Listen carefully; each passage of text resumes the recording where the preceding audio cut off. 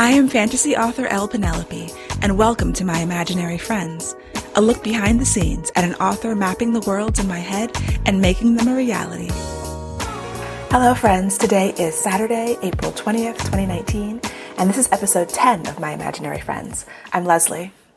So today I am coming to you from Chicago, from my hotel, which looks over this park, and then beyond I can see the water of the lake. And so I guess I'm right downtown, and I'm leaving today. I've had a great time in Chicago. It's been cool. And this episode is special because I have a special guest, which we will get to soon. This is not an interview show. I never planned to do a lot of that because otherwise, if I did that, it would be overwhelming. And there's so many interview writing podcasts that I wasn't going to bring anything really good to the table. So unless I thought that I was going to bring something new and interesting, then I didn't want to do it. But my special guest today is my brother, Paul James, who is an actor, and I thought it would be really cool to talk to him about creating characters. So that is coming up. But first, this week's best thing. So this was my birthday week. My birthday was on Thursday, and I was, if you listened last week, I was at the conference, and the DPLA, Digital Public Library Conference, which went really great. My panel was great. Jane Friedman moderated, and she is she's a writer, and she's like really well known in the indie community. And I've subscribed to her paid newsletter, which is the Hot Sheet, which is great for indie authors to subscribe to. I'll put a link in the show notes. It's got industry news, and I just find it, I like to stay informed in a non-stressful way. So at first, when I became an indie author, I was just consuming all the news I could. I was on Kboards, I was on The Passive Voice, I was listening to the Sell More Books Show, which is a podcast of news for the indie world. And at a certain point, I just got overwhelmed. And so I had to scale back. And so I peek into things at different times, but I know that the Hot Sheet newsletter is where the Sell More Books Show podcast gets a lot of news from. And so I figured, okay, I'll read that. It comes out, I don't know how often, every couple of weeks, it seems like. Maybe it's monthly. And it's Porter Anderson and Jane Friedman, and they do this newsletter, which is, I recommend it if you really want to be deep in the news. It is, it covers some traditional publishing things too, so it's not just for indie authors, but it's the state of things, and they go to conferences all over the world, and so they're getting a lot of interesting news. And I happen to be someone who is always interested in, like I said, in input and learning and getting all of this information that I may never do anything with, but I might. I think it forms a base layer. So anyway, long tangent. The conference was great. Shout out to Rand Walker, who is an author who won the Indie Author of the Year, which is something that's associated with the libraries, and I was actually on the judging panel to give out this award. So they gave us the finalists, which the finalists were chosen by the libraries. I think there was like the local libraries and library consortium of indie authors. And so this is the National Indie Author of the Year. So I will link to Rand Walker and check out his books. He's got a lot of them. He's deep in the streets in the indie world and just doing really cool stuff. So congratulations to him. And that was really fun to meet him. And so that was the beginning of my birthday. And then I met up with my brother. We had lunch and dinner and hung out a bunch. The day before, I actually got to go on set with him. So he is an actor, and he is shooting a TV show. They just changed the name, so I was going to shout out the show, but I don't know what the final name is going to be. But I'm sure if you listen to the podcast in the future, I will be definitely talking about it when it comes out, because it won't be out till probably this fall or winter. And it's going to be on Netflix, and he is the lead. It's a big cast, though, but he's top of the call sheet, so I'm very proud of him. And so I was on set with, just watching it all go down. They were on location shooting at this nightclub, and it's going to be a really cool show. I'm super excited about it. I'm not going to say too much about it since I can't even tell you the name of it, but stay tuned, and you'll learn more about it. And I think our conversation that comes up later will be really fun. And so this week was full of best things, because Game of Thrones came back, and I'm not going to talk about that, but I was super psyched about that. And I can't live tweet TV shows that I'm really focused on, because I need to focus like on the show and I can't be on my phone. But afterwards I go back and I look at Twitter, and because my husband's out of town, so usually we watch together. So I didn't have anybody to talk about it with. So I went on Twitter and just looked at all the memes, and especially Leslie Jones from Saturday Night Live. She, shoots little clips and does commentary, and it's great. And I love feeling like, you're part of a community watching the same thing, talking about the same things, being excited about the same things. So that was going to be this week's best thing. And then I forgot it was my birthday. It's a long week. It's been a long week. When you travel, it's a long week. In writing news, I got feedback from my agent, Sarah, on Cry of Metal and Bone. And she was really excited about it. Lots of exclamation marks. She's a very high energy person, which is great. But she's looking at it. It's really interesting to get her feedback, because she's not an editor, and some agents are more editorial than others. So she's not really an editorial agent. I have friends who have agents who will do a developmental edit on their book. Sarah, I know, is looking at it from the market perspective, and from so reading what's in the marketplace in the genre, having other clients in the genre, and knowing what their books have done, how well they've done, and so knowing how readers have responded to certain things. And so I value that. And she was very, very positive about the story, which is super helpful. And it helps me fight against the desire, when you send someone your book and all you got is positive feedback, you're like, well, on the one hand, that's great, but on the other hand, you kind of were trained to want and expect negative feedback, or not even negative, but criticism. Okay, well, this is good, this could be better, and we're always trying to make things better. And if you've gone through writers' workshops, then, you can't go to a workshop with someone's writing and be like, oh, this is perfect, this is great. Nobody is going to accept that. The culture of the writing workshop is finding things to improve. And so Sarah, she has given me substantial, good feedback on other projects where I've gone back and used that and made it better. And so I kind of have to trust that if she had something to say, she would say it, because she has before. But it's always still oh, she loved it, but I wish she had said something negative that I could fix, or not negative, but critical, or, whatever. So yeah, I'm happy though. Now my brother is reading it, and he has all kinds of things to say. Not a lot, but he actually really likes it too, but he sees some things that could be better. And now it's just a matter of looking at the date, looking at how much time I have, and kind of a triage, what is the biggest thing that I have the time to fix, that I need to. There's going to be stuff that I have to let slide. I know that. But, and he's coming at it from a perspective of for example, there's one chapter where there's these two characters who are opposed, one of the protagonists and one of the antagonists, and they have this tension-filled meeting. There's no, action or violence. It's all very words, zip, zip, zip. And he had a really good point. It's well, what does your antagonist want in this scene? He brings her in, the other character, and they have this challenging conversation, and then she leaves. And it's full of tension, but why did he do it? And what did he want? And I was And I realized I didn't know what he wanted. I wanted to have this cool scene, which was zippy, and it serves a purpose to move the plot forward, but I don't know his motivation, because I was coming at it from the protagonist's POV, and it's her POV scene. And so stuff like that, where I could probably fix it with a few lines, where he hints at, or she guesses at, or something, he hints at his motivation and what he wants from her and what he's expecting, and maybe she pushes back against that. So that is something I could feasibly address. There's other stuff he said where certain chapters are a little slow, or that I don't know that I can address right now. And it is frustrating.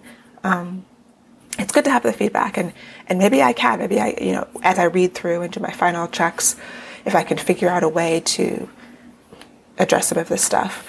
But knowing about it is kind of a blessing and a curse. I want to know about it, because maybe I can hit it in copy edits, too, if I think about it for a little while. Because here it goes. I'm going to turn it into my editor on May 1st.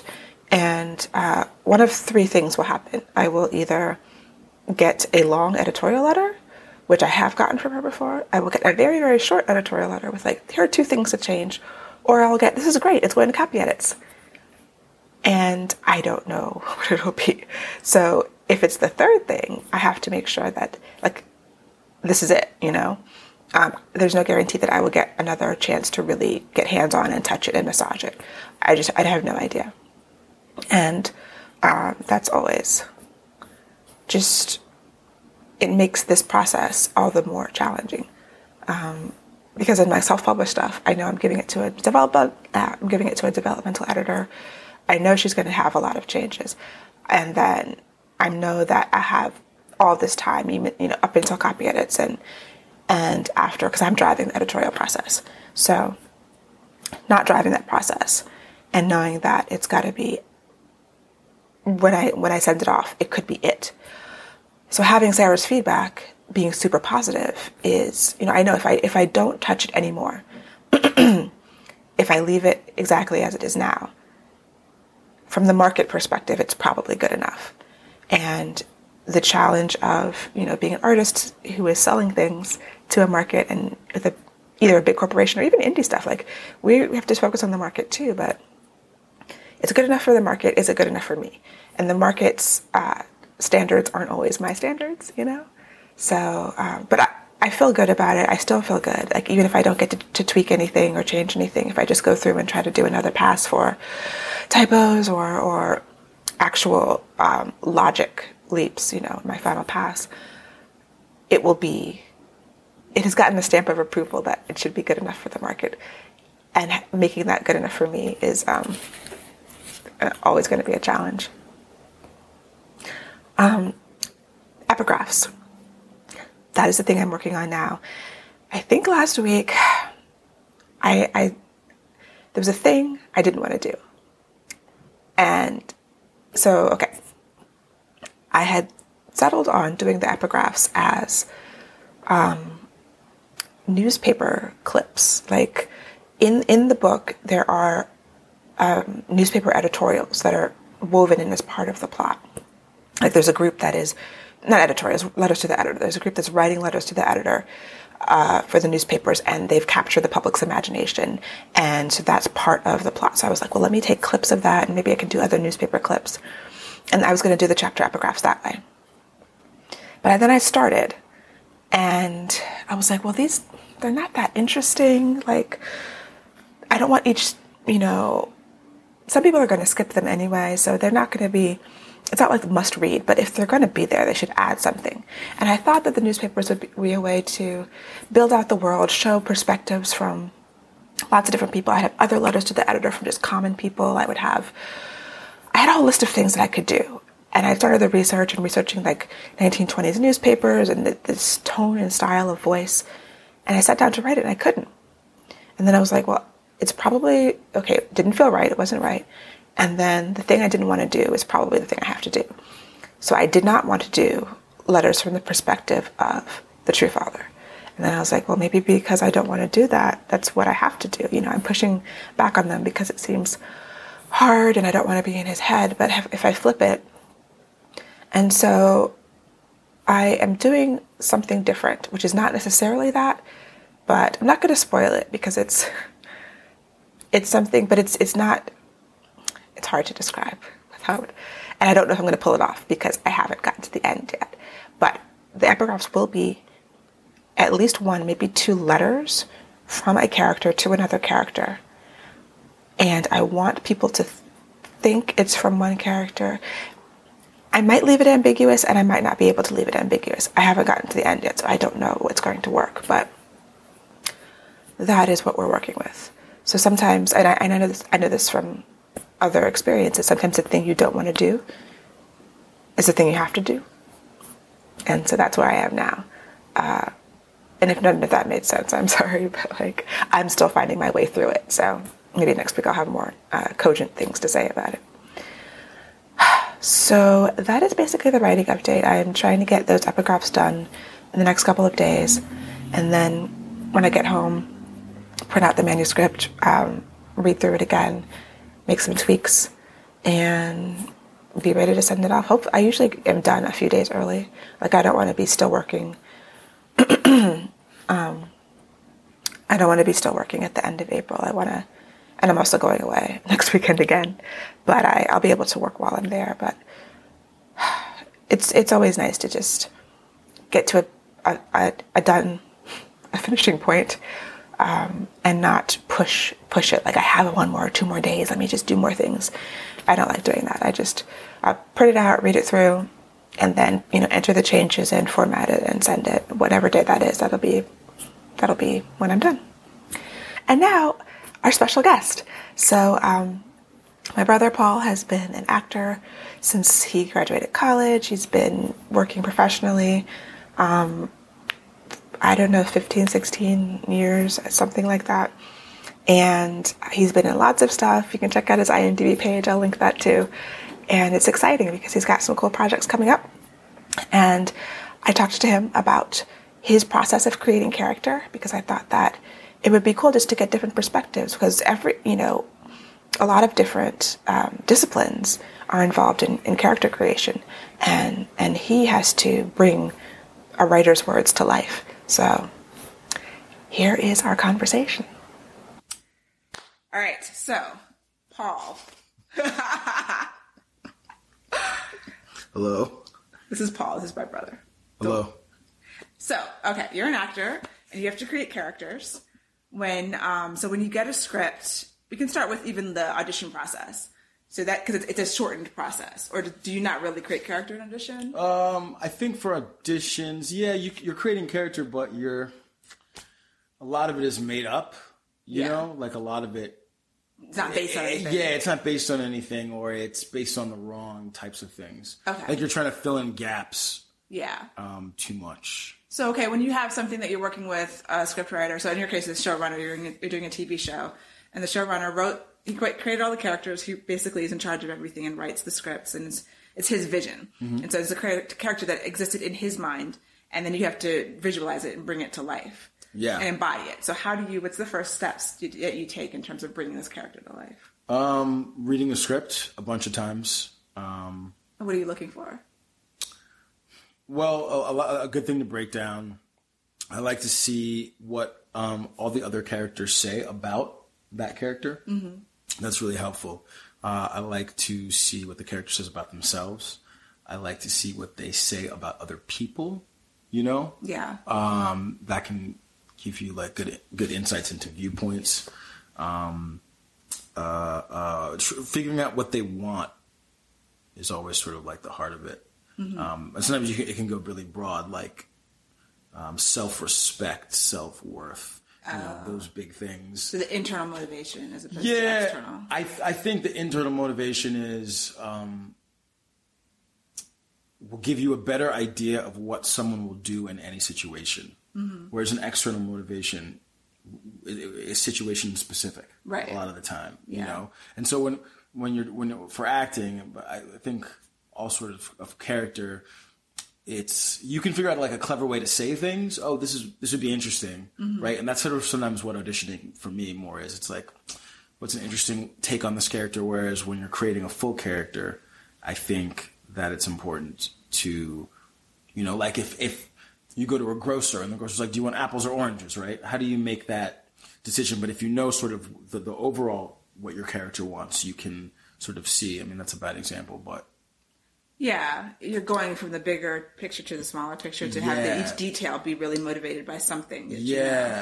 It'll show you how it'll give you a clue on how someone would behave in a situation, mm-hmm. And I feel like that's always what, in order to have a 3-dimensional character, you're looking for. Does someone give that to you? Or you always create it yourself? I don't think people. I don't think it. Well, a lot of times it's not. I don't.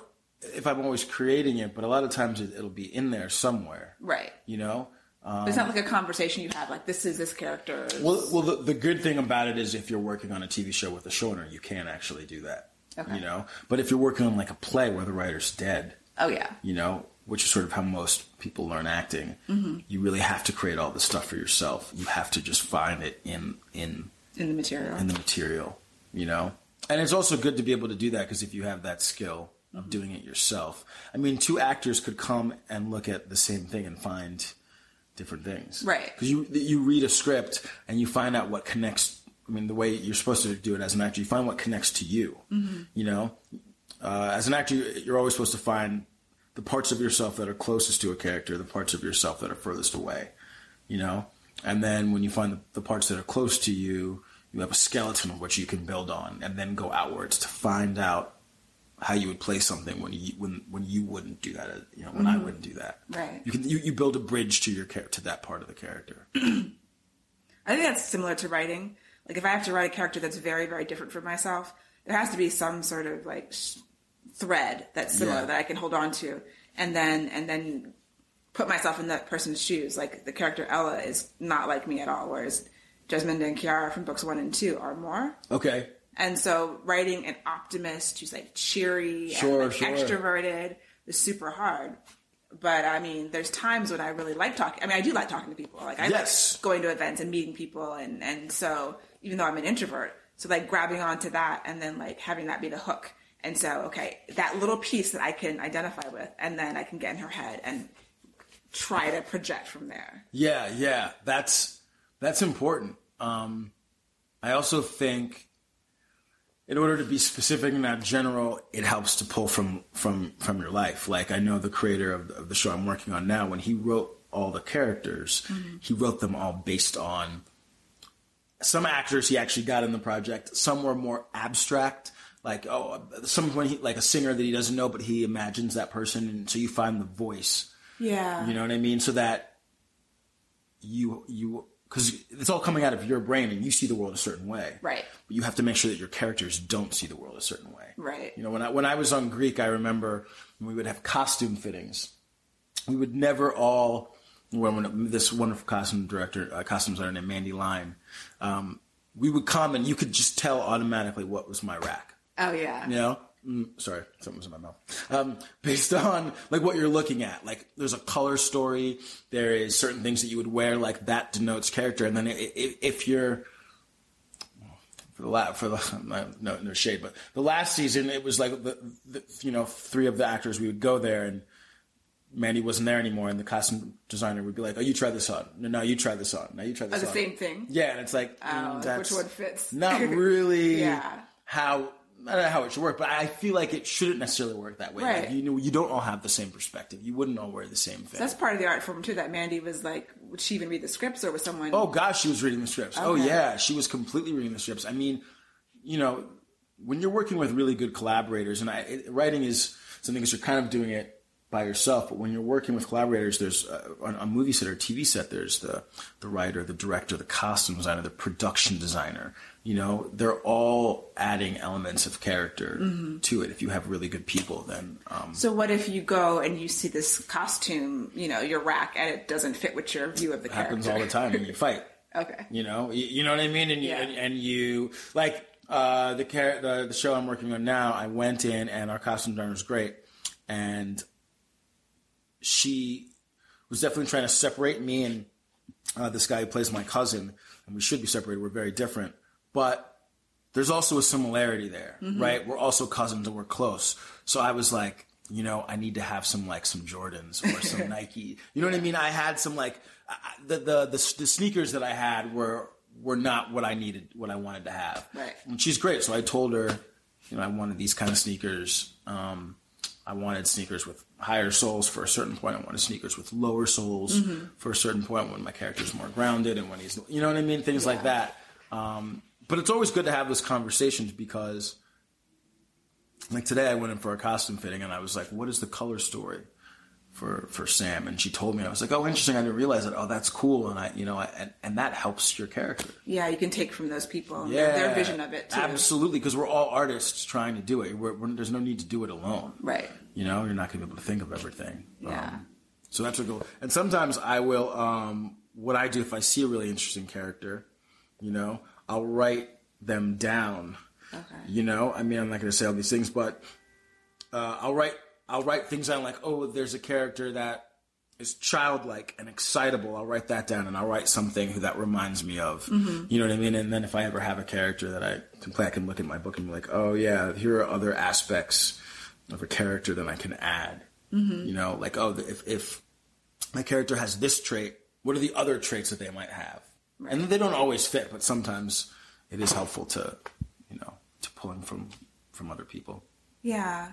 And then the last thing is, like, okay, so you have, in writing, there's this book called Goal Motivation Conflict, GMC, by Deborah Dixon. And a lot of people, like, everybody recommends it. It's a wonderful book. And once you learn, because I think a lot of times writers have trouble creating enough conflict in stories. That's that's my issue. Okay. And so conflict is supposed to arise from the goal, and you have a goal that you want. It's mostly talking about external goals, but you're supposed to have an internal and an external goal. Okay. And then the culmination of the plot is usually the fulfilling of the internal goal helps you achieve your external goal.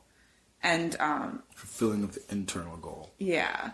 Okay. So, like in a story, I don't know what is a good example, but something I don't know. But like if there's a character that needs to find faith in themselves, that needs to believe in themselves, before they can, slay the dragon or whatever, they have to find that inner thing. Oh yeah, and that sure. allows them to do the external thing. Sure, yeah, I understand. And so, do you ever come into a situation where the conflict is resolved in a way that feels wrong to your character's goals or the character's? That's tough, Well, the thing about being an actor is that it's less yours than it is than what. My creating character is much less mine than than yours is. Yeah. 'Cause I'm the god of it all. Absolutely. So, it can happen in TV show, movies it doesn't, right? Because movies you have the whole thing. Mm-hmm. So, whatever the internal goal and the external goal, they just have to match. And in a TV show, you can sometimes have different opinions about as you get more scripts. Well, my character wouldn't do that. Mm-hmm. But ultimately, you can state that in whatever case and try to convince, but ultimately it's up to the writer to do that, and you just have to find a way to the best you can. To play that, But also TV shows, there's a writer's room, so a lot of times shows are written by different people. Like each episode, it could have a different writer. That is true. They're bringing something different to it. That is true, and right. And I think a lot of writers' rooms work different ways, but ultimately the showrunner is the one that's making those decisions and sort of making them all make sense. And so they keep the cohesion there. Yeah. I mean, I'm not necessarily great with this. There are sometimes when I was on the show Greek, there were certain writers that I could be like, oh, this is that writer, and there are certain writers that I really enjoyed, more. I just sort of understood where they were coming from, or there were certain writers that got the comedy more, and then certain writers that got the drama better. You know what I mean? Yeah. But it's not, I feel like you get listened to, the longer you've been in it, the more credits you have, the more respected you are. Okay. So I could have a valid point about character and not get listened to, as opposed to like if I was doing a movie with like Meryl Streep, I'm sure, and every writer would just sort of defer to her. Right. But she sort of earned that, Yeah. That's fair. And a lot of times you don't agree. And it's different. It's different tastes. It's different taste. Mm-hmm. Yeah. It's like the things that are exciting to me, it might not be exciting to the writer. The things that are exciting to the writer might not be exciting to me. But as an actor, it's not my thing. Yeah. Yeah. So there's a different aspect of the character creation process. Yeah, when it is being written as you go, like on a TV show, right? If it's a play, now that's an interesting thing too. I did a new play where as you do it, and that's the thing about TV writing too, is as you keep going, they learn your strengths and they tend to write. They tend to write towards your strengths. Right towards you, yeah. They figure out what you can do. You see that with a lot of shows. Look at Parks and Rec is a perfect example of that. As the show went on, it became better and better because they were writing to I haven't rewatched it, but Chris Pratt was always funny, but like season 1 Chris Pratt is nowhere near as funny when they realize what they had in him. Yeah. You know what I mean? Everything gets heightened each time. Everything gets heightened. That's true. Even Retta comes into her own. Aziz, like they all, as you learn them, you're able to. I think writers are able to hear that voice when they're writing. Yeah. And I think that always changes it. Cool. Awesome. All right. That's it? That is it. Thank you for being on my Imaginary Friends. Imaginary Friends, yay. Thanks so much for joining me. I hope that you enjoyed the conversation with my brother, and I will talk to you next time. Happy reading. For episode show notes and to learn more about me and my books, go to lpenelope.com. Subscribe to My Imaginary Friends wherever you get your podcasts, and check out the video episodes on YouTube. Please leave a rating and review to help support the show.